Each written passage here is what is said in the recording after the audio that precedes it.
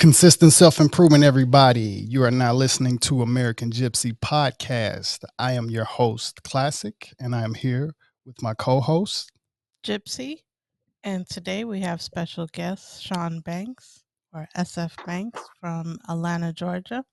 Welcome to the show. Nice having you here. Yeah, thank you for having me. Yeah, I appreciate it. Yeah, just want to go ahead and get started and kind of ask. For me, I'm doing it a little different this show. I hope that's cool with you. But I just want to ask, and get to know you a little bit more. So tell us, for the listeners and Absolutely. even for myself, where you from, and what was your childhood like coming up a little bit, that led you to Uh, where you are now? well, I'm in Atlanta now. Been here for a little over 20 years. And no, that's wrong. I've been here for, oh man, I'm older than I think I am. I've We been here understand. for, yeah, man, no, I've been here since, let's see here, 92. So that's right, about 30 years. And originally from Seattle, Washington. And growing up was great. I mean, Okay. I had a great childhood growing up. I mean, I remember, for example, I remember what life was like before crack hit the inner city, Wow. and I saw the change of what it was like after it hit the inner city. So, put it in perspective, before crack hit, because I obviously grew up in the '80s. Before crack hit, you can go outside, and before street lights came on, there was people on the stoops playing music, and it wasn't a problem. Everything was really cool. I mean, there would be a lot of kids outside playing. I mean, we lived in the hood. It was nice, and then right around the time crack hit, man, everything changed. For example, the person that was the butcher at the local store, all of a sudden was the same person that was breaking into your car, breaking into your house, or was a zombie walking down the street because they Man. got hooked on drugs. And so, even though it was a tumultuous time for a lot of people in the community because it was a shockwave, but overall, I mean, it was a great childhood. Things could have been worse. I mean, just perspective wise. And this was in, you say, Cincinnati? This is Seattle, Seattle. Washington. I don't know why Cincinnati Yeah. popped up there. Yeah. Oh, that's all right. Things Yeah, like this that. is Seattle, Washington, Seattle. man. Okay. Yeah. Right. So how old were you when you got to Atlanta? When I got to Atlanta, I was about 12. Okay, your family moved there, I'm guessing at that Yeah. age. Okay, Yeah. okay. Yeah. Yeah. So what Mom you made a think about move, and Atlanta, man? I think Atlanta's great, man. I mean, it's like any city, man. It's what you make it. You know what I mean? It has its good parts and it has its challenging sides as well. But I think overall the city is great. There's a lot of opportunity in Atlanta for people that want to go after it and make it happen. I mean, like with any city, it has its good sides and it has a sides that need a lot of improvement. Crime could be worked on, but we wish crime could be better everywhere. So, Everywhere, man. yeah. But Yeah. overall, it's good. Yeah. So back then when you went to Atlanta and the transition from Seattle to Uh-huh. Atlanta, was it the same kind of environment more, or was it different? What was the shock then? What do you remember what it was like when you were that age, and what did you think? When I first got to Atlanta, Yeah, oh man, when I coming from first got Atlanta. to Atlanta, it was all right. So when I first got to Atlanta, Outkast was out. It was right before TLC, right around that time. The Face was big. Okay. It was a lot of black love. It was the music scene was just blowing up. I mean, it's Babyface, and I mean all these different rappers, Goody Mob, and that was what I came into. At the same time, it was a huge culture shock for me because even though there are, there's a decent amount of black people in Seattle, but not like Atlanta. Right. And so going to school was definitely a culture shock because just seeing so many just black kids and black people for me was like wow, like it was shocking, but it was awesome. It was an awesome thing to see. I mean, to have principals in your school and teachers that look like you and doctors and engineers and chiropractors and the garbage man, just all these people look like you, and so it was very inspiring. Definitely, I can relate. I'm originally from Mississippi, and we lived in Oh Marietta yeah. for about 7 years. That's actually where we met. From where Yeah, you met? Where? Marietta. Well, Marietta. in Oh, Georgia, okay, yeah. basically. So you Yeah, know about, I know where Marietta is. Yeah. Yeah. yeah, Yeah, you yeah. know So, about it. Okay, you from Mississippi. What part? yeah, I was born in Oxford, raised in Jackson. Okay. Yeah, All so right. I can, Yeah, I definitely, like I said, I can relate to absolutely. elementary having a black principal and having, just everybody was Yeah. black. Yeah. I noticed you had Awesome. a couple of programs working with kids. What inspired you to do that? Well, it's interesting because originally I never wanted to work with kids. I hadn't have any passion at all to work with youth. I couldn't stand kids. And I'm being for real. I Hey, didn't I want to work with understand. kids. Yeah, I mean, it just wasn't anything I was really interested in. And really what started changing was, I saw there was a really big need that wasn't being filled. There were I started out teaching self defense to women and children, and the reason why I did that was at the time it was about 2008 when I really got into doing it heavy, and the market had changed, real estate market had changed. I was in finance at the time, and had always been in martial arts since I was a kid. It was something my mom did Nice. to keep us busy. I mean, it was, you're gonna go do something. And so, a buddy of mine said, "Hey, look, man, let's go and start teaching these classes." And I was like, "All right, cool." And it was at that time I realized that I was actually fulfilling a passion that I had, a goal to be able to do something in my aunt and my cousin's honor. They were murdered in a domestic violence situation, and I always wanted to do something for them. And so that's kind of what kind of spurred me in that direction.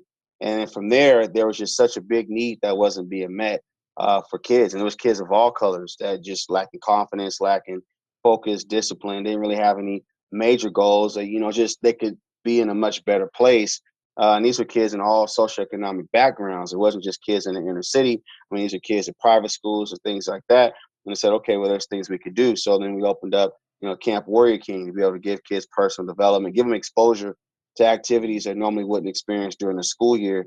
And then from there is where, you can have it all conferences and the magazine and the products and things. Yeah, I grew up in the orchestra, so I kind of understand the teaching aspect or the working with kids thing. So Absolutely. it's something that I'm better at it in the general public, more like when I was doing the street performing thing. Yeah. But the challenge of being a teacher is something that I haven't mentally been able to really visualize myself doing. So Gotcha. it's definitely hats off to you for making that transition, or even just to fight that Right. not being able, or not really having a drive to work with kids. Because yeah, it's a definitely a different ball game. What are some of the things that Stuff. when you first started, what are like the tiptoe day-to-day challenges that kind of help you to get past the you know to get move past that centered feeling of, I don't want to work with kids, so I'm not interested in working with kids, or you know I move around Yeah. that versus Yeah, yeah. It, you're it in took the a moment. while. I mean, because for a while, it was something that I still didn't want to do.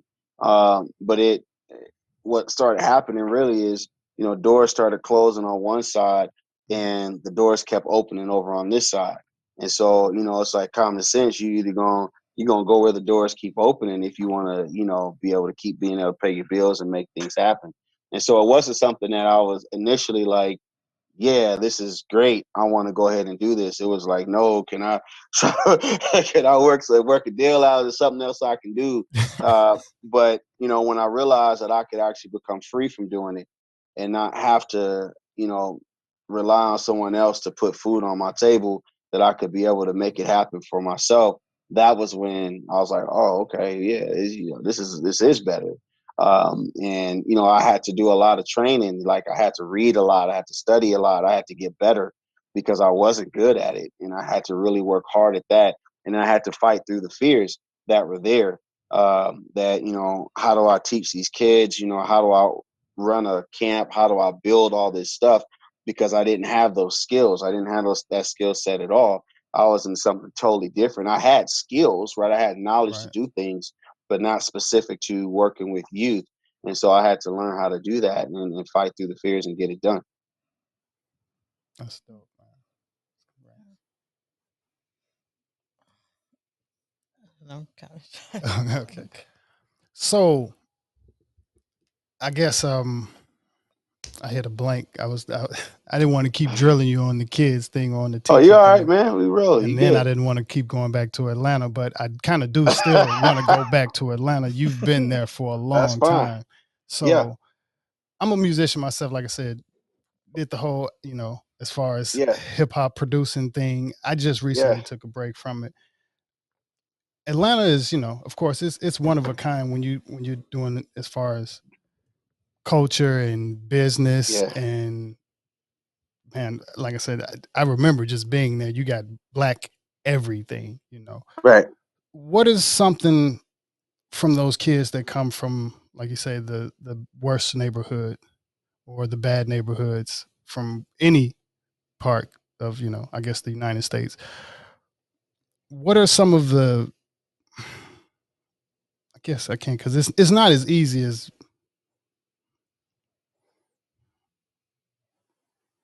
I guess I'm kind of stuck on the question, but forgive me on that.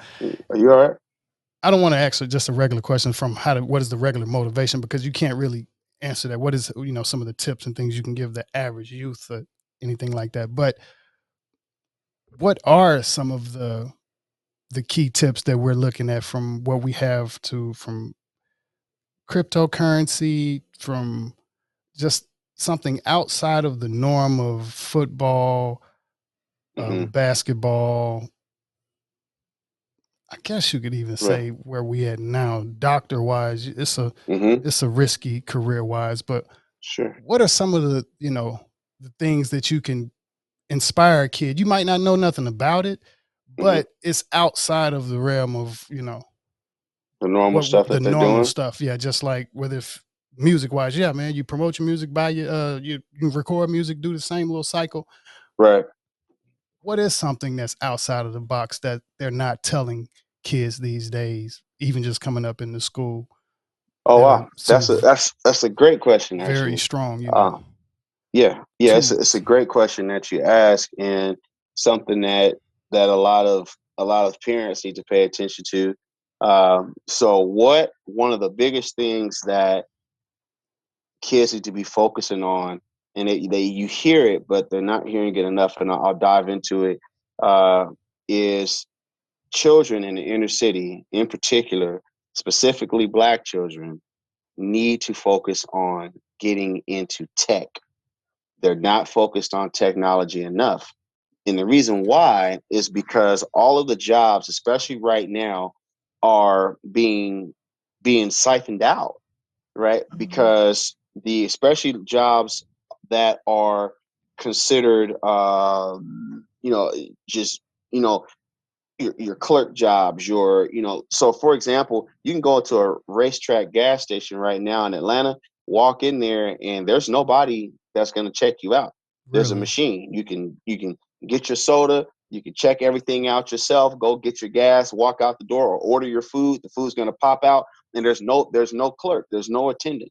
Mm. You can I just came from the Consumer Electronics Show in Vegas a couple weeks ago, and it was an eye-opening thing because there's so much technology coming out that's going to make jobs obsolete, and so many kids are not even paying attention to it because their parents aren't pointing them into that direction. So, for example, of course, you know, you've heard about autonomous trucks, but it's another thing to see one, to actually see this whole big rig that looks like Optimus Prime, like just sitting there, and it's going to be driving down the street, delivering your food and your goods and services. Like, yeah, you got all these Amazon drivers right now, but in the next 5 to 10 years, well, one of the trucks that I saw will be out in 4 years, Mm. right? It's here. Another a huge industry for kids. If there's any kid that is anywhere between middle school, high school, wants to go to college or doesn't want to go to college and wants to go to trade school, where I would tell them, where I would point them to, or one place I'll point them to would be to learn how to fly drones. This is why. By the year 2025, now it's 2022, by 2025, they're going to need over 100,000 people to fill job positions in flying drones for everyday things. That is, you can look it up online. You go to Wow, Dragonfly, you can that's check it out on Dragonfly. We did an article in our magazine on Dragonfly, and we're talking about where they're going to be flying drones to do surveillance, flying drones to put out fires and to show them where the fires are, to fly back and forth to oil rigs for medicine, for war, for shipping goods and services. And each job requires a different niche. So let's say I'm into flying one for like firefighters, right? Right. And you're in the one for flying like oil rigs, and then you're in one for flying let's just say medical services. Each one of those is a different skill set. So I can't fly your rig, she can't fly my rig. It's a different skill set. 100,000 jobs in the next 3 years, right? Wow. And they're going to fill those jobs. The thing is that are they going to fill those jobs with kids coming out of the United States or from somewhere else around the world? Here's one more for you. I was talking to someone, I was out there, and she said that in the state of Washington, actually in Seattle, they have one of the largest job opportunity markets in the United States. They're like number one for it, for tech, but they're like bottom of the barrel for people to fill them. So there's a huge need for technology, and the thing is that kids just got to be creative and get out there, and they're just being inundated with a whole lot of other things. But that's something they could be doing for real. Then they can own a basketball team and play for it, and then go fly a drone or something. I don't know. Those are definitely great tips. I, for one, I'm in the technology space, and to add to what you said earlier, it's the technology space. It's such a wide. It's like, being in the healthcare industry. That's such a wide variety of things you can do, and people don't Right. understand that. You can be creative in the technology space. You can be working with numbers and finance in the technology space. You can be more of like a manager, a project manager in the technology space. You can be like, you can transfer a lot of your skills that you have in whatever you're doing now into the technology space where Right. the industry is flourishing, and there's a lot more jobs, new jobs. The last one you mentioned, the drone thing, I didn't even know about about that, really. Like, Yeah, I how didn't know I either. just didn't think about how big of an industry that is going to be. Even Amazon is going to start delivering with drones and things like that.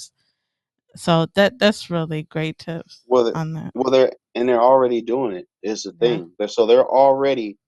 For example, like I said, we did an article on Cameron Shell, and Cameron Shell is a gentleman who. So he did a couple things. The first company that he had created the cloud, right? So the actual cloud we use for our computers and all that, blah blah blah, for pictures. His company created it. Then the second thing that he did that was really big is he put the first set of cameras on the International Space Station. And so now he's over this company, and he's doing tremendous things with it. And he has a really big heart. So, they have, for example, a program at Alabama State. I was going to say A&M, but it's state. They have a program down in Alabama State. They just opened another program at Alabama A&M for drone flying, for like simulators and stuff, because the one at A&M is over there by I said like it's down the street, over there by near the NASA museum and the stuff over there. And they are responsible. Dragonfly is responsible for having the first drone that ever saved a human life in a search and rescue mission. They couldn't get the helicopters in there to find the person that was lost. So Dragonfly has this technology where they like heat sensor, where they can find. And so they found the body, or found the person who was still alive, actually, based on their heat. I don't know, like heat seeking or whatever. And so that drone is actually sitting in the Smithsonian in Washington D.C. And the Drone Flying League, where they're actually racing drones and like for competition, it's like VR. And if you type in Drone Flying League, it's gonna pop up. They have simulators and everything where you can, and it's like VR glasses on, and these guys are flying these drones through stadiums and all this stuff, like racing drones, like they're racing cars, and they're flying and doing loops and doing all this stuff, and it's crazy. And it's a whole different league, and it's super fun. And those are things that kids can get into, right? And they just need to know about it, know it's there. And let me tell you this: there's one last thing about Cameron. It's really important, is that he didn't graduate from college. He didn't have a master's in technology. But he's been the head of all these different companies, right? And he's out of Canada, right? He's from Canada. He has one of the top TED Talks ever, and his story is great. You should check it out. And the reason why I just think that that's a story that a lot of people can relate to. Like, man, you don't have to go to MIT. You don't have to be this super, super smart techie person. You can have the will and the dream and you can make it happen. Yeah. You can build a team to make it happen. There you go. Yeah. I know we talked about what they should get into, but working with kids, what are some trends you're seeing in terms of interests in career paths? For Yeah, for kids, like well, the interest that we're seeing from a lot of kids is pretty much the same stuff, right? I mean, you have kids that are interested in, they're getting more interested in, of course, cryptocurrency is a big thing now as kids are starting to get into it and understand it, NFTs, things like that. But a lot of the schools could be doing a better job of promoting kids to have a broader scope of what's possible, especially kids in the inner city. I mean, there's the world's their oyster. They have access to the internet, but you still have some of the same careers that kids talk about: being a doctor, being a lawyer, doing these same things. But there are so many other opportunities that they can really get into. So I think it's pretty much the same. What's your experience like with traveling, and how important do you think traveling is for youth? I think that travel is critical for youth. I think that it's critical in so many levels. One, because it's all about exposure, and when a child's mind is exposed to something positive or exposed to different parts of the world and seeing different things in the world, then they have a broader scope of what's possible. They get to see that there's beauty all around the world. That especially when you go outside of the United States, we don't realize how isolated we are. So, when you travel to different places like, Japan or Africa or Europe or Spain, all these different places, and you realize that, okay, man, these places are really cool. They have a lot to offer. And you decide like, man, I may not want to live in the United States. I might want to live in China. I might want to live in Malaysia. I might want to live somewhere else where I can, that's my vibe, right? It's like a good place to be. And I think it's critical for kids. And it's part of the reason why we're doing what we're doing with the youth magazine is pretty much making the world smaller by giving them exposure to different places around the world, and so they can realize that people are pretty much the same. Kids are pretty much the same on this side of the globe that they are on the other side. They like to play and have fun, laugh and talk. They don't want to be bullied. They don't want to be talked about. They want to be something cool when they grow up. Some of them don't know what they want to be. Some of them are on, like, for example, in Melbourne, Australia. Some of the kids that have the same issues they have there. Drugs is an issue in Melbourne, just like it is in the United States. But you don't hear that, right? But it's important for them to hear those kinds of things, because then you realize, man, okay, there's issues all over the world. Maybe I can't solve an issue here in the United States like I could maybe over in Melbourne. Maybe I should move there. Maybe they'll take my idea over there, right? So I think that is great as far as opportunity perspective. Yeah. What are some of the places you visited, just for our listeners? Oh man, I've been to Africa. I have a orphanage in Uganda. Okay. I've been to Jamaica. I've been in Japan, Trinidad. I've been to Europe. I've been to Canada. I've been down South America. I've traveled a lot. That's nice, nice. Yeah. What's one of your favorites? So what would be your top three? Man, Africa.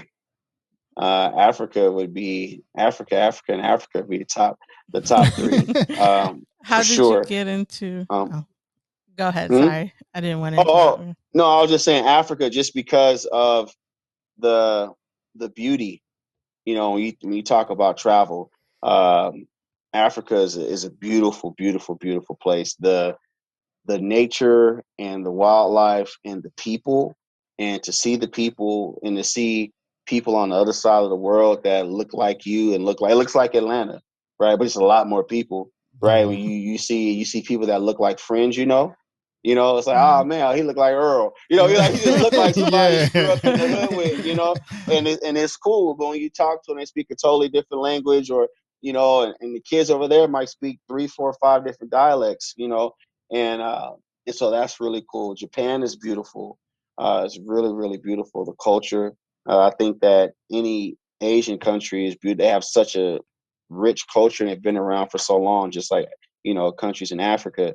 And it's important to travel and see that. When you go to those places, you definitely say, I mean, I got to come back here. I got to see it again. You get a different perspective on the United States. You get a different perspective on people.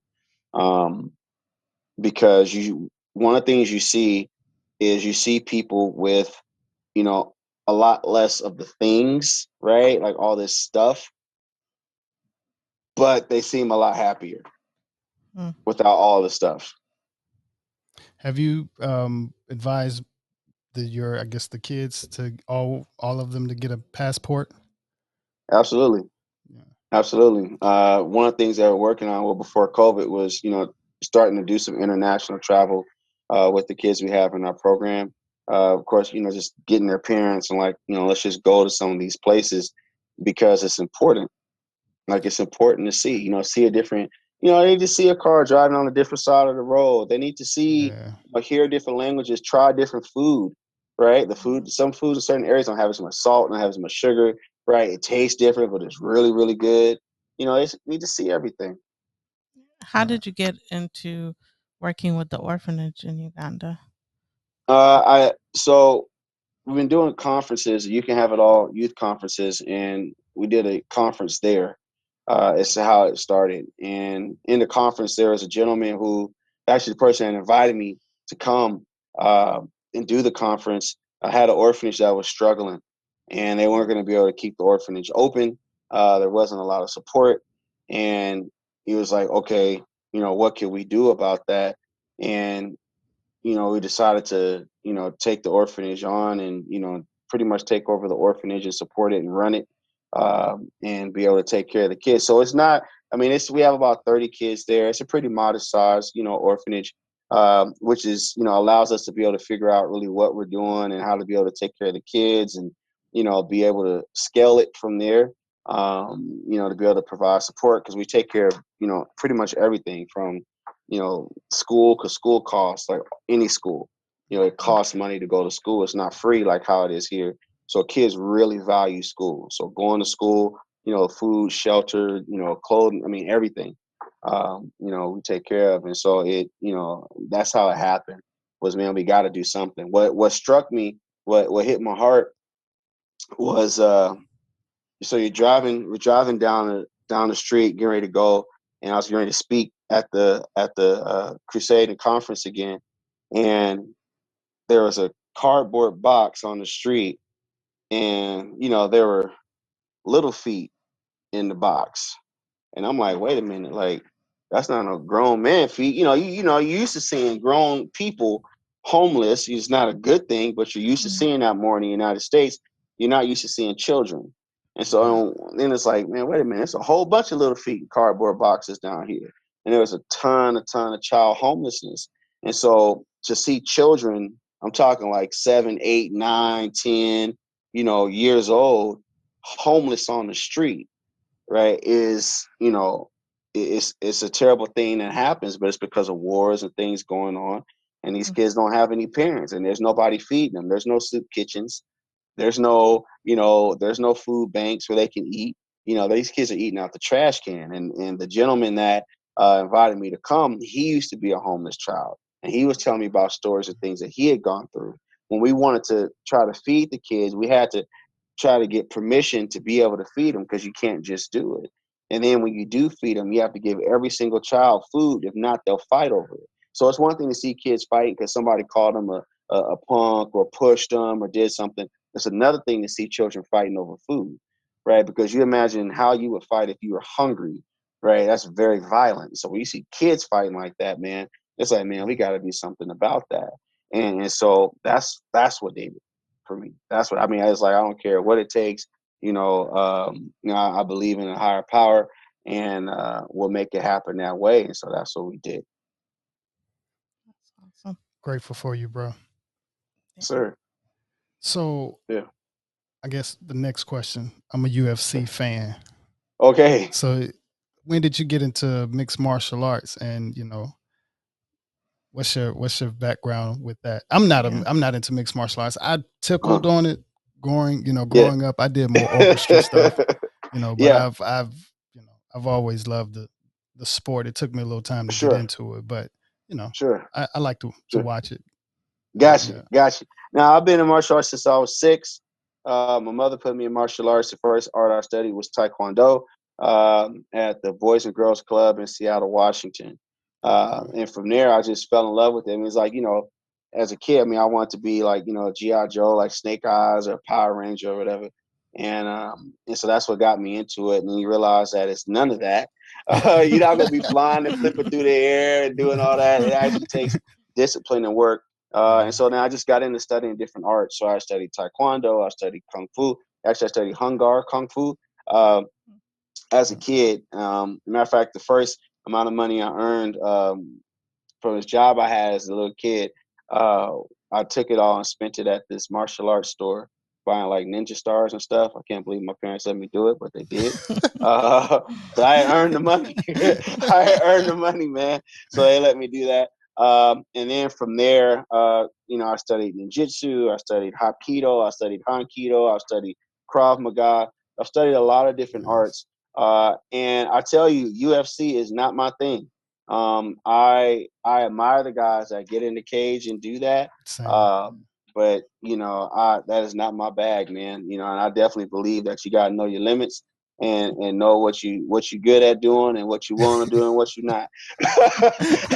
And Trust me. I'm like, yeah, nah, that's that's Trust not my me. thing at I all. understand. It's even some I'm things like, I mentally want to do. Of course I want to, yeah, at least be in shape to be able to right, do it and know the basics of it. But yeah, it's still the grappling thing, man. It is still like, hold on, let me yeah, start here. When you got him right, like this, and I'm like, bro, come on, I'm tapping already. I right. I'm can't do tapping this, already. man. I can't do this. Right, right, right, right. I know we just training, but man, come on, I But can't do that. man, Man. You know what it's I'm it's like calm down. You gotta get them to calm down. You tapping and they acting like they don't hear you. You're like, bruh, I'm good. It's But it's the most um respect, man. I uh got the most respect for them guys, man. And yeah, it's a different yeah. breed of people that do it. And It really is. I mean, you really gotta. I mean, I watched the documentary on Kimbo Slice and how he started and how he was just like in the backyard, backyard, like yeah, just fighting these guys. And I was just like, yo, man, like, and they would be telling him like, I'm good, stop, and he would still be like hitting them with them two pieces, wop wop, they like, yo, and he wop wop wop, like. I'm like, hey, all right, so yeah. to each his own, man. He was a beast, man. Kimbo, Yeah, much he respect. was. Yeah. Rest in peace. And what's interesting about that is he was a beast all the way up until he got knocked out by a guy that I don't know how much that guy weighed that knocked him out, but he hit him at the right time. And then Yeah, after that, it was like the whole mystique was gone after that. but With Kimbo. it's a lot of competition as well in Yeah, UFC and all of them fighters as well. yeah, So it was definitely a step up in a different kind of competition. absolutely. I haven't heard anything from that guy that accidentally That knocked did him out. that. Right. Right. Where are they now? Yeah, I don't know. I couldn't tell you the guy's name, but you Yeah. know, it was still, like I said, the breed of person who he was, and I've watched it when he was on the Tough show, Mm-hmm. and a lot of the things that he mentally went through to make that transition from fighting in the streets to being more professional fighter, and overcoming some of those demons. Mm-hmm. Yeah, it's a Wow. different breed, Yeah. man, mentally and Yeah. physically. And a That's lot of right. people don't understand that with the sport. And I've kind of That's fell tough. off from watching basketball, and I don't really watch football. I have any favorite teams, Uh-huh. but I've gotten into contact sports, and I can watch them in a whole lot better than I can watch football or baseball. Right. Yeah, Right. I and it's just understand. out of respect, man. And it's just I understand. I don't know. I've out of respect for the fighter, I know that each one Yeah. of them that's got in that cage has really, Yeah. And it took trained, some and yeah. they got some guts And at the it took same some time. L's. Yeah. Yeah, yeah. But I think also that mixed martial arts also is kind of a good discipline in future for some. I could say certain states or places. Me personally, from Mississippi, I can look at Mississippi right now, and I could see how in LA, we're here in LA, um, Mm. gyms everywhere. It's an expensive Yeah. place to live. Most fighters can't really spend a lot of money for training, or a lot of that depends. Some of them don't have Right. money to pay for the gym or the coaches and things like that. Right. But I feel like in the future, Mississippi would be a good place to grow a good Mm-hmm. MMA community, or that type of Absolutely. thing. You familiar with Jackson or with I'm Mississippi? familiar. I'm familiar with Jackson. I'm familiar with Mississippi. Okay. So when I was in school, we used to go down to Jackson State a lot. Yeah, I I did was 3 years at Jackson State. okay. Yeah, I was Yeah. at in Alabama, and we would go to school. I mean, we would go down to Jackson State and hang out there. And actually, my father's side of the family is from Shelby, Mississippi. Okay. So right up there in the Delta. So my grandfather was a sharecropper, and a lot of so to make extra money, they would have Friday night fish fries and parties and stuff like that. And a lot of the blues players that was on the circuit, like so Bobby Blue Bland, Harlan Wolf, Yeah. BB King, all these different guys would go up that circuit and they would stop at my grandfather's house and play and do those parties and stuff. And yeah, so yeah, but that's where all my family's from. So I'm very familiar. Okay. Yeah. Yeah. It's changed a lot since my childhood, and Hmm. I don't know when's the last time you were there, but I'm from West Jackson. Okay. So West Jackson has kind of declined compared Hmm. to the surrounding area, but Hmm. there's still also a lot of things that, can be done to in the future. I could say Sure. even I can't even speak on the school system and anything like that. But like I said, just from looking at it and looking at potential from for a place where MMA, I feel like MMA gyms and things like that, and they could provide a Would opportunity. thrive. Yeah, I think hopefully, and that's something that even a long term goal of mine that I would like to kind of string along and try to pull there or grow there in the city, even though I'm not Definitely. into it like that. But yeah, But you're passionate about it. It's the same thing. It's exactly what we were just talking about yeah, with and it's a Cam lot of money Michelle. into it. It's a Yeah. $1 billion sport, boxing, even Right. at least. Yeah. And the Right. crime there, I feel like it could help with the crime as well. It's pretty popular for crime. So I feel Yeah. like that's also something that, the youth, if you could kind of get the youth into something and kind of find a theme, a new Hmm. theme of this city, because they don't have any major teams or anything like that, but just Right. the possibility of possibly making a champion, you know, Right. and Right. to kind of, because you got Deion Sanders is doing that. He's made the city Jackson State champions, but Right. Right. Right. to kind of Right. still grow from there, but to more help and kind of discipline the Right. city a lot more. Right. No, you're absolutely right. Yeah. I mean, the potential is great. Yeah, and I can also relate to the like you said with the ninja stars and stuff. Just going back to Atlanta, where you saying you surprised your parents did that. Yeah. We grew up in the orchestra, and we went to Atlanta a lot for orchestra competitions and stuff like that. So we stopped by during a Freaknik one time, and my mom actually had us buy a T-shirt with some girl booties on it. Yeah. And that was Yeah. one of those thoughts, like, I still can't believe my mom let us buy that shirt. But that's one of the things of Atlanta that people will Yeah. never understand or never get to experience. And never get to experience, man. Yeah,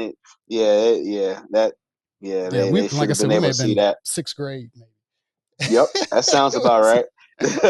yeah. That sounds about right. Down at Freaknik, like, man, what you even doing here? It was like, yeah, I'm happy you got to see that. I will never forget Yeah. Freaknik, ever. Yeah. Um, any did you have something? I know I've been talking for a minute. I No, want to you keep good. It's just free flowing. So being in Atlanta for as long as you've been, Mm. what are some of the big things that you see in Atlanta that you would like to see in other places? Or what, even just from the unity in the people, or what do you think are some of the strengths that Atlanta has that we need to be able to grow in other communities, even if it was out here in LA? How could we bring the strengths of of Atlanta's unity to a place like Los Angeles? I think the networking abilities, but I think it's in other cities. I mean, it's the geographically Atlanta is set up where it's a high concentration of black people, which is great. Um, but I think that it's something that's going on in other parts of the country, but just not it's just not as many people. But the ability to network, and to be able to talk to someone that's of your same race about health issues or about business and real estate and all those things are important. I think that it's just a matter of more people getting into those industries and working together. And I think that although Atlanta is a very great city, it still has a lot of improving to do when it comes to that, of working together. Because we have a black mayor, we have a lot of people in power that are doing a lot of things, but there's still a lot to be desired for. So I think that what other people are doing in different states, if there's any people in any state or city and they're working together, that is all that's happening in Atlanta, but there's just more people in Atlanta making it happen. I think that Atlanta has a lot to learn from other cities like LA, where people are enterprising and doing and making things happen in the black community. For example, Atlanta, as great of a city as it is in representing black people, need more black grocery stores, Mm. right? There's not a black Kroger chain, for example, or a Winn-Dixie, right? There is a lot of the businesses in the black community are not owned by black people. I don't want to get it twisted. I don't want people to get it twisted to think that Atlanta is a utopia in a sense for black people. There's still a lot of work that needs to be done, and I think that a lot of the people that are coming from outside of Atlanta coming into the city bring those ideas, right? Of somebody coming from New York has a different perspective on business and enterprise, and they come to Atlanta and they thrive and they use that business and enterprise, and that's good. Somebody from LA, same thing. I think that the opportunities in Atlanta are available anywhere else in the country, maybe not at the scale, but there's a lot that needs to be done, and I think that it kind of goes for other communities around the country. Um, the biggest issue, well, there's a lot, but I don't want to say the biggest issue at all, but a major issue is that it's 2022 and there's still a big challenge of black people working together. Yes. So you can go to the Hispanic community, you can go to the Korean community, you can go to the Indian community, and I mean like India, Indian, right? And they have restaurants, they have jewelry stores, they have grocery stores, they have clothing stores, and they support each other. The dollar is cycling in their community many, many times. The dollar, I mean, I forgot how long there was a scale about how many times the dollar cycles in like an Asian community before it goes out, Mm. right? The dollar comes in, the black community goes right back out. You can have a man with a chicken stand having a business, but the people won't go to his chicken stand. They'll go to some corporation's chicken and buy their food and not support the brother that's here that has a business that's trying to put food on his table and trying to give you something healthy. And his is going to cost more because he can't buy. He doesn't have farms of chickens, right? But Right. the people won't make the sacrifice. Whereas in other communities, they're going to shop with each other. And so that I think is what could be done all over. And yeah, they're making it look good in Atlanta, as if it's happening, but there's still a lot that can be done. I mean, it's okay, but it could be a lot better. I'm sure there's a lot of factors that goes into that, but like, Sure. what do you think are some of the factors? Why do you think the dollar is going out a lot faster in the black community? Do we have enough time for that? Oh man, do we have enough time for that? Okay. Why do I think that that's happening? I think that there's a ton of reasons why it's happening. And I think that we really uh you have a lot of different thoughts. It's one that we've been bred to be this way, which there's truth in that. There's one that, now we're accountable for where we are, and there's truth in that. And so I think that the thing is, a lot of it has to do with our perspective of what we value a lot of times. Why is it that we will drive 30 miles to go to a restaurant on the other side of town to be able to say that we did it? Or why is it that we, in our music, we talk about how cool it is to wear things or to buy things that we don't own or that aren't owned by Black companies? Um, why is it that we listen to music and support and buy the music that talks about the degradation of our women or about killing each other, creating a hostile environment, so that if I see another Black man, I'm hostile, right? Why are we? And I think that it's a lot of layers to that, but a lot of it is that, right? And that begs the question of what came first, the chicken or the egg? Did the music start creating the environment that we're in, or was the environment here and the music just started reflecting it? At one point, the music was reflecting the environment. They were talking about what was going on in the hood to get that out, right? So, for example, NWA, you know, a lot of their music was talking about what was going on. When they were talking about the police, they were talking about what was going on, right? What was happening in the hood, and there wasn't any light being shed on that.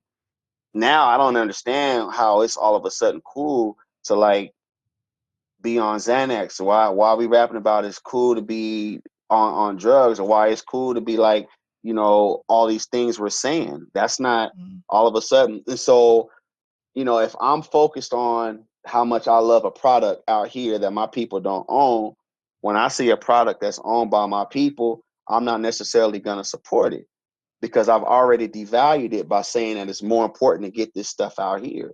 And you can't blame any other culture for taking advantage of that. If the other cultures are making their money off the backs of our people, that's our people's fault for allowing that to happen. Then we can say that it's not, but I can't change another man. I can only change myself. The African proverb says, if there's no enemy on the inside, the enemies outside can do us no harm. So if we go just on that right there, which came from our ancestors, if there's no enemy on the inside, the enemies outside can do us no harm, then I think that answers the question, which is we have so many enemies on the inside. Understood. And I could say, yeah, even as a musician, I've seen my phases of music. So, yeah, I don't vibrate with music the same way. Right now, I could say I'm on a hiatus. I'm a little bit retired from instrumental music and kind of, just studio Yeah. stuff altogether, because, yeah, it's just, it's a new leaf, I guess. And I Yeah. couldn't necessarily keep up from even before. Um, the frequency is not the same with music. Right. Um,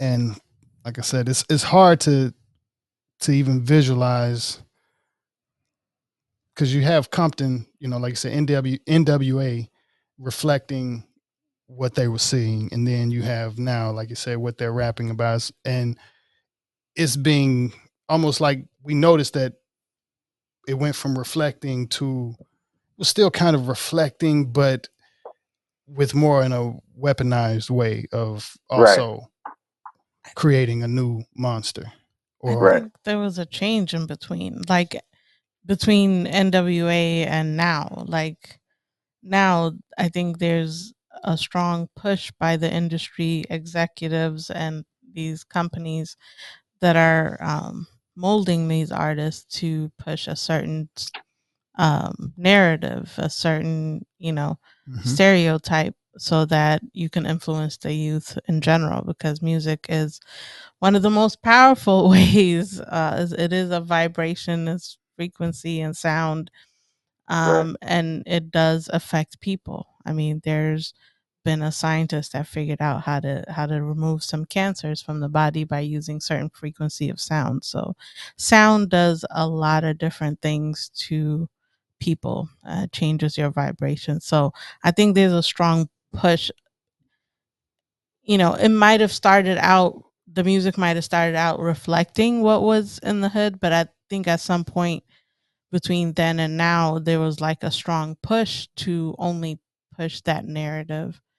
And so, like, people just want to make money when they get a record deal.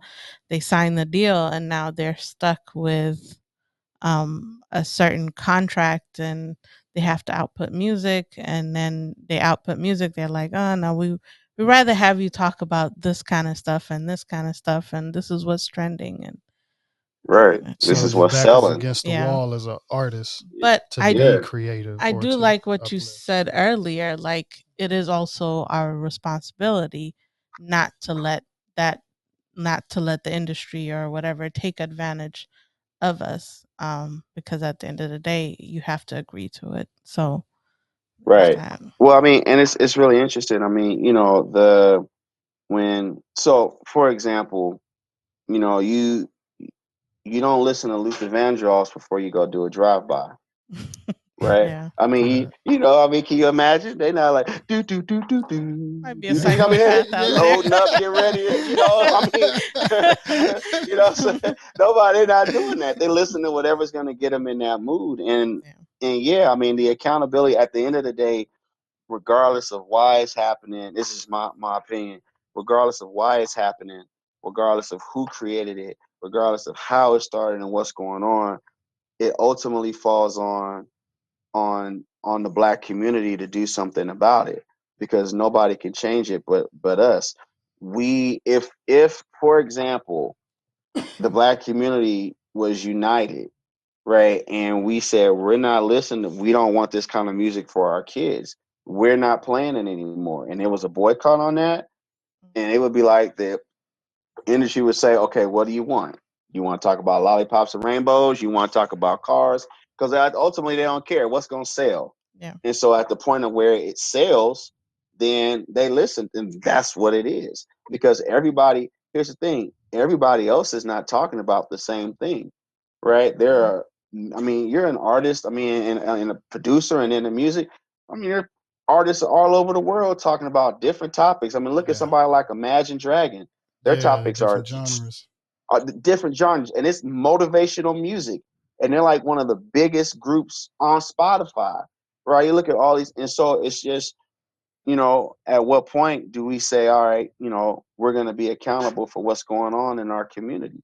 When you start talking about there are, 3 and 4 generations of crackhead users. Okay, grandma was a crackhead, dad was a crackhead, the child is a crackhead.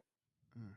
That's a very powerful thing. I'm talking about real life stuff, people I know, like situations where it's just generational, Wow. Wow. right? At what point, how do you, so our question then becomes, how did this person start using crack when you saw, right? So it's breaking those generational curses and things that we know how it got here. We know we didn't put it in here. We know we didn't create it. We know that the laws are slanted to get us in prison if we sell it.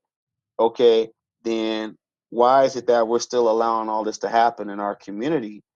And so that makes it very difficult. But when the enemy's on the inside, if he can't eat, if he don't sell me dope, or if he thinks he can't eat if he don't sell me dope, then he's gonna sell me dope so he can eat. Or if he has a felony, right, or somebody got a felony and they can't get a job, and it's like, well, what am I going to do? Yeah, it's very hard to do what we're doing out here, to be positive and create a business and have to struggle and have to do all that. Everybody's not built for it tough. So they say, oh, okay, well, man, I could rob somebody and make this money. It was easy to do it. I could listen to the music. It gets me excited about doing it. Now, all of a sudden, I'm justified in doing it. Now, my favorite rapper is saying he did it. And look at where he is now. And the kid is uneducated. He's like, man, I'm gonna do that. I'm gonna rise to the top. He go outside, he gets shot. Yeah. Now it's a cycle starts all over again. Even I grew up in the church. I'm more spiritual than religious. Hmm. Most, like I said, in most hoods, you have churches in the neighborhoods. Yeah. What do you think is, the impact of some of the recycled things that's going on in the Black community? Do you have it? You think that it goes along with the brainwash of certain things that happen in the church, or the repeated tradition that's in the church? I think that right now, a large group of the churches in the Black community are doing the Black community a disservice. And the reason why I feel that way is because they're not doing enough to serve the children and the people in their community. You got big tabernacles of churches, but the people on the outside are starving. There's a church on every single corner in some Black communities, yet the people are out there starving. The church is the pillar of the Black community. It was. I mean, during the civil rights movement, people met in the church. People go to church to get fed. People went to the church to get healed. All of a sudden, something happened. So because there's no way, right? Because God is real. God is a healer. God is an anointer. He's a protector, right? God is real, right? To Yes. me. And we've seen God move in our lives. However we call him, whatever name, the name is irrelevant, right? There's no way that God could be just one way and there's people all around the world. Part of the reason why it's important for children to travel and to go around the world, because when you go around the world, you see God everywhere. You see him everywhere. You see him in buildings. You see him in mountains and trees and bugs and different stuff. You see God's footprint everywhere around the world. But something has happened in the city, especially in the Black community, when it comes to the Black church, because the Black church has lost its impact and its power. One of the biggest things that has happened when you talk about the youth is they talk about how hypocritical the Black church is, how hypocritical they are. That young adults will walk into the Black church and be judged to the point that they don't want to go there anymore because they're being talked about for what they're wearing, about their sexual orientation, about all these different things, instead of talking about God's grace, where God loved them regardless of who they are and meeting them at their level. So then all of a sudden the kids is like, well, man, I don't want to come here. They beat me over the head with all this stuff. This man talking about living this certain way, and I see him over here doing XYZ, right? So the Black church lost a lot of credibility. And so instead of just acquiescing and being like, okay, yeah, we got a lot of things wrong, but let's try to get it right and go out and get the youth, what has happened is that now they're against the youth. They don't even want the youth in their buildings. And the way that Black church, any church thrives is from the youth. If you don't have youth in your church will die because you got to raise a child up in the way that they should go. So they start being raised up in the church, knowing how to live and how to function, and then they carry that tradition on. But if you're not getting them in your doors because you're not going out and ministering to them and meeting them on their level and trying to build them up, all of a sudden you don't have a congregation. And so now what a church was designed to do, which was to heal people and get them back out to minister to other people, isn't happening. Do you think that we'll eventually get past looking up to celebrities for to make change for us, or for different things like that? Do you think we'll ever Uh, get past it? Or, if you're I not hope so. rich, if you're not rich, we can't listen to you. Or if you're not a celebrity, it doesn't matter. And you I think hope we'll so. okay. I hope so because it's something else that's doing a disservice. I mean, but you know, we see the people on the reality TV, and at the end of the day, it comes down to parenting at home, right? So if the kids don't have an example at home of who to watch and who to emulate, then they're going to find somebody to emulate. Right? It's about that idle mind is a devil's playground. You're not paying attention to nothing else, so you're going to focus on this. So now you're absolutely right. What you said, if they're not rich, if they're not this or that, then nobody's listening to them, and that's a disservice. I mean, it's unfortunate. I hope we get away from it because success is the whole pie. It's not just money. Yeah. You know, it's peace, it's family, it's Complete friendship, it's balance. health, right? It's having stability, right? And what's being presented is, oh well, this guy is rich, so he must be right, or this lady is rich and she, you know, has a certain figure, so she must be right. And you know, we're just kind of following that. And so then what happens, is there any wonder that people feel the way they feel when they're on social media and they come off? And if you look at a lot of the studies, a lot of the people that are more affluent aren't having their children on social media. They're getting their kids more into playing with blocks and reading and more, you know, tangible things because of what it's doing to the children. It's funny that you mentioned that because we were talking to another person a couple of days ago, and he was mentioning like a lot of the tech company moguls in Silicon Valley. Their kids are not into like They don't see screens and yeah, they're stuff. not Yeah. on the screen all day long on the iPad. That's Right. and their schools look a little different, and Yep. so that's Yep. They're something to changing their keep in schools mind. to look more like how schools were when we were kids, where they're playing with blocks and they're doing, it's not all this there's nothing wrong with technology, right? Like technology is great for what it's great for. Yeah. But the, you know, we're being inundated with so many things, and it's what's being done to the kids with certain technology. And so yeah, I mean, kids don't know how to talk to each other anymore. They don't know how to socialize. I mean, like socialization is one of the biggest issues that teachers are seeing with kids right now, because you had kids that were in the second grade when COVID hit, and they've been out of school for almost 2 years. Some of them haven't gone back to full programming. And so now you have a second grader that's in a fourth grade class, but still has a second grade mind. Mm. And they weren't around people for 2 years. I mean, that's like being in solitary confinement. Now you're not around anybody but your parents, and you can't go anywhere for a long period of time. So think about the kids that aren't playing football like they used to, or basketball, or running outside. Think about the health issues they're going to have. The studies coming out about the COVID 15 or 20 or whatever it is, where people have like gained massive amounts of weight because they weren't moving. They were sitting at home, and then they're just watching TV and eating all the time and eating unhealthy food. And that, I mean, that's got to you. That's me too. You know, I mean, Yeah. so, but what it did So to the we kids, yeah, understand. man, it's interesting. Their Very interesting. communication skills get affected because they're not Yep. talking to people They're not at talking to school. people. Yeah. Yeah, they're not talking. I mean, we had kids that would come to camp that were shaking because they hadn't been around people in so Mm. long, and they were concerned that they were going to Mm. get COVID when they were around people. I mean, they were shaking, petrified Wow. to come and be around people. Yeah. Wow. Psychological trauma. Yeah. Yep. Probably social anxiety too, just from being A lot of around that. people. Yep. It's gonna be a lot of psychological problems that comes. Loud noises. Yeah. Yep. Wow. Yeah. That's interesting. So Yeah. with cryptocurrency, Hmm. they say it's going to basically, be one of the biggest, it's going to be one of the, let's say, wealth gaps, or it's going to kind of pull Sure. together. My word is I not even there. guess It's going to feel one of the, balance yeah, the what do they call it? The biggest wealth close the transfer. wealth gap. That's what I was looking for. Hmm. I guess a lot of people, or a large community of people. Hmm. Are you into cryptocurrency, or you? I'm learning more about it. Yeah. Okay, so some people find the importance of it, and some people are kind of slow to get into it.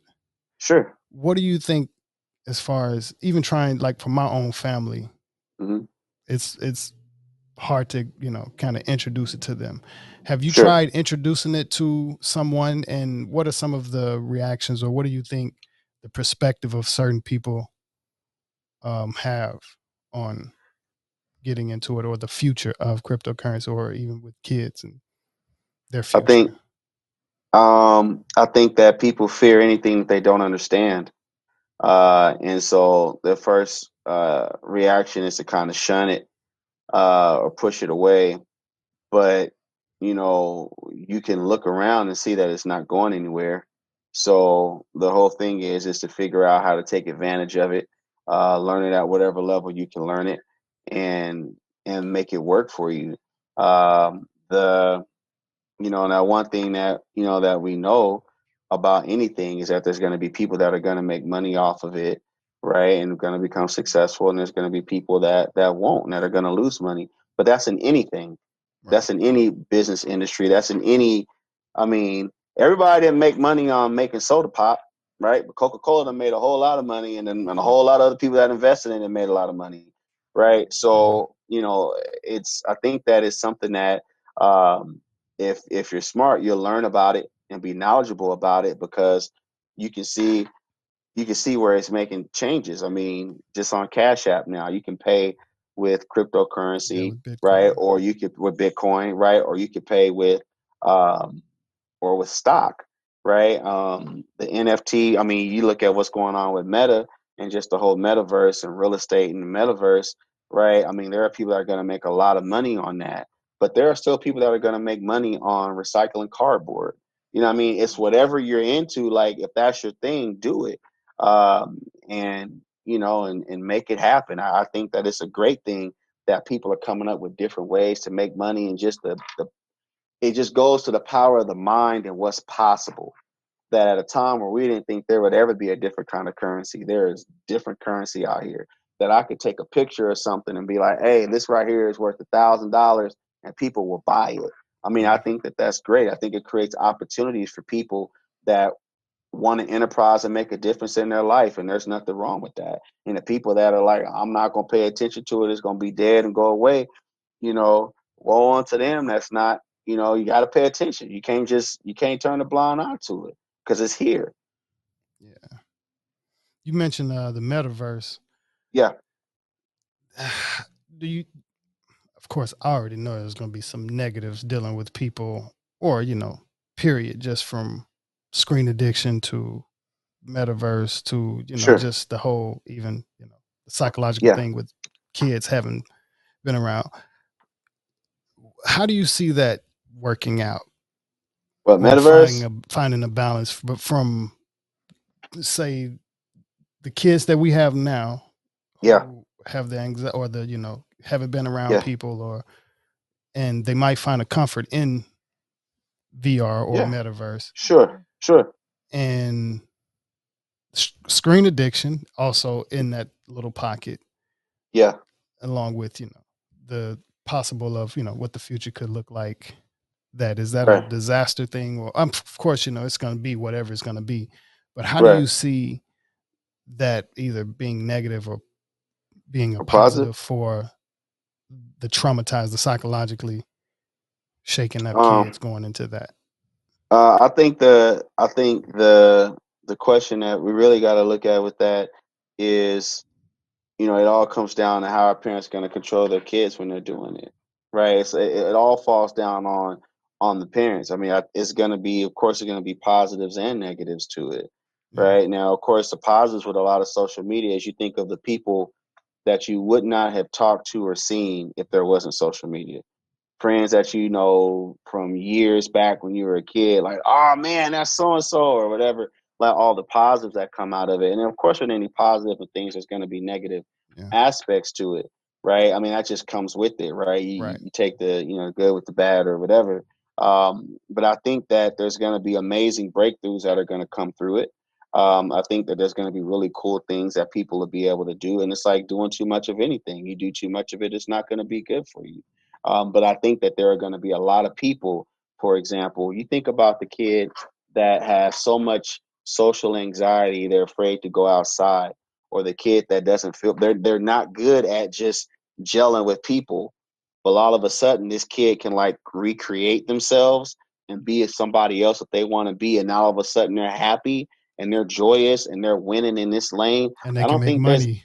and they can make money at it, right? The Yeah. one that can make money at it, like, man, this is what I was born to do, right? That kid, I think it's great for them. I think it's great Yeah. for them, and why should we take that away from somebody that has that kind of epiphany in their life, right? Anything that's going to keep, I mean, man, suicide and all that is a huge thing going on with young kids right now.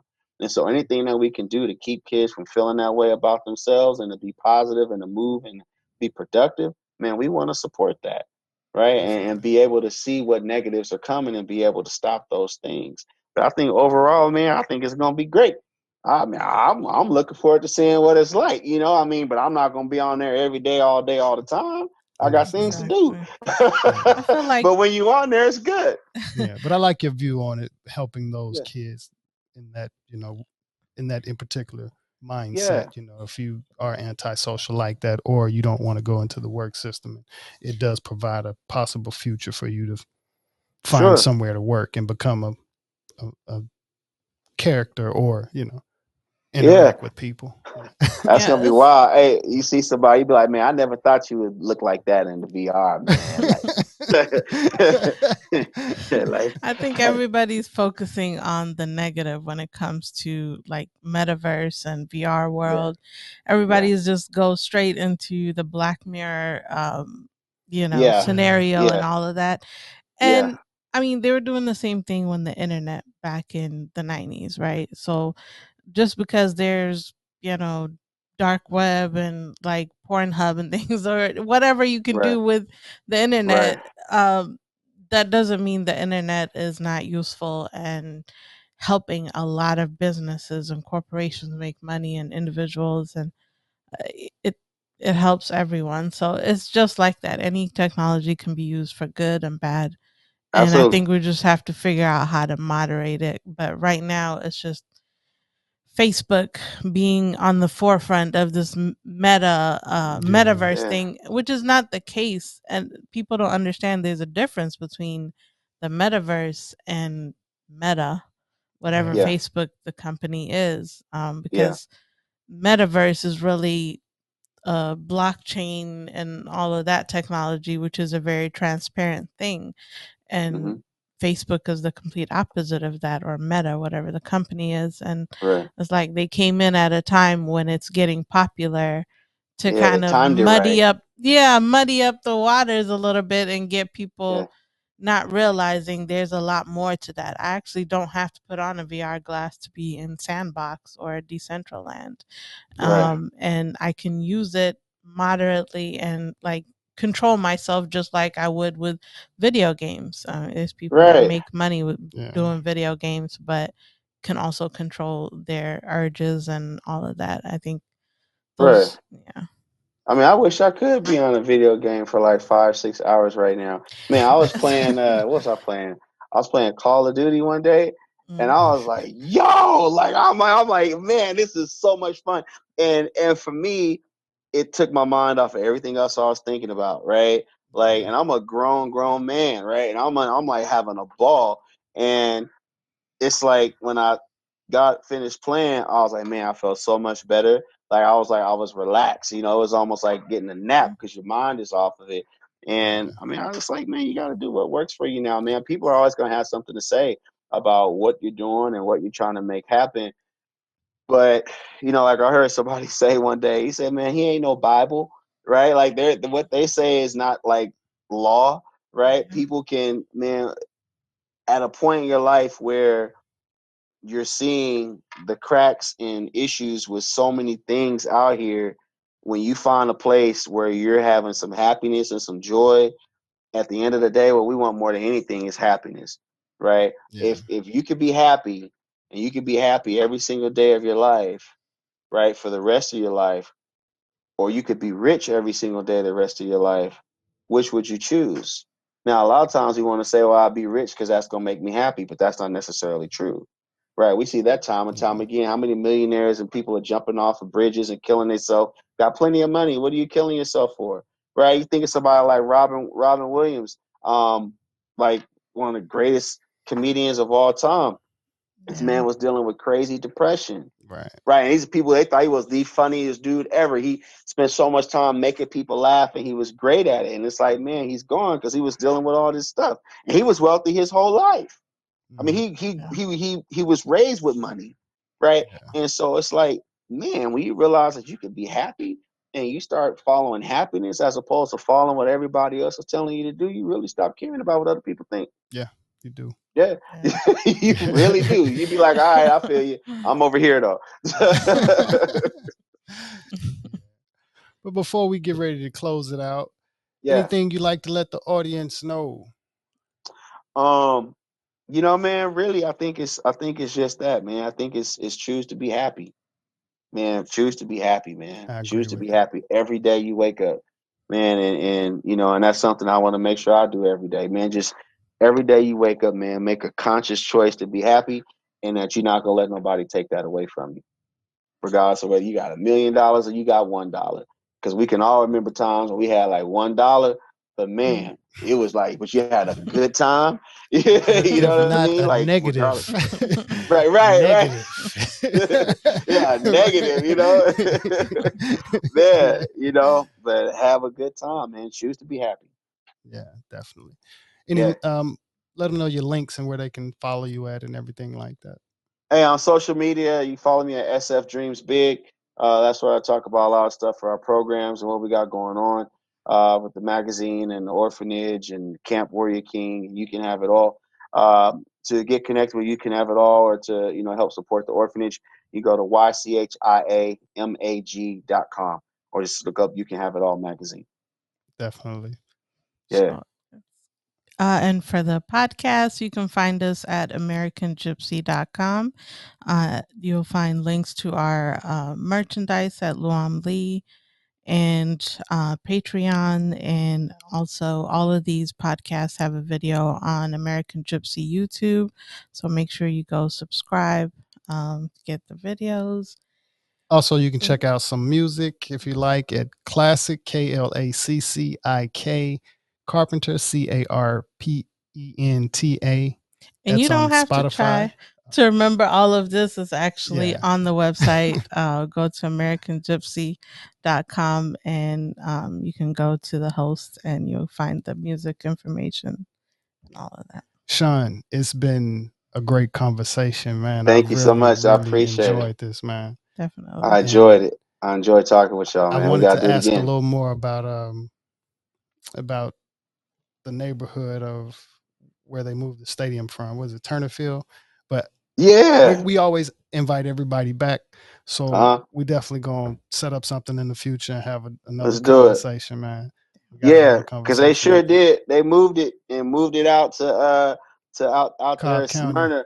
Yeah, moved it out to Cobb County, man, and impacted a whole lot of people when they did that. The good thing is that Georgia State got it now, and they're building it back up. So hopefully they'll help out the people in the community.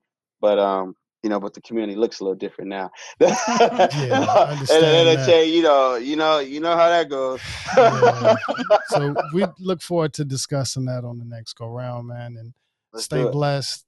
Hope all is perfect over there. Absolutely. And consistent self-improvement to everybody listening. Thank you again for listening to American Gypsy Podcast. And peace.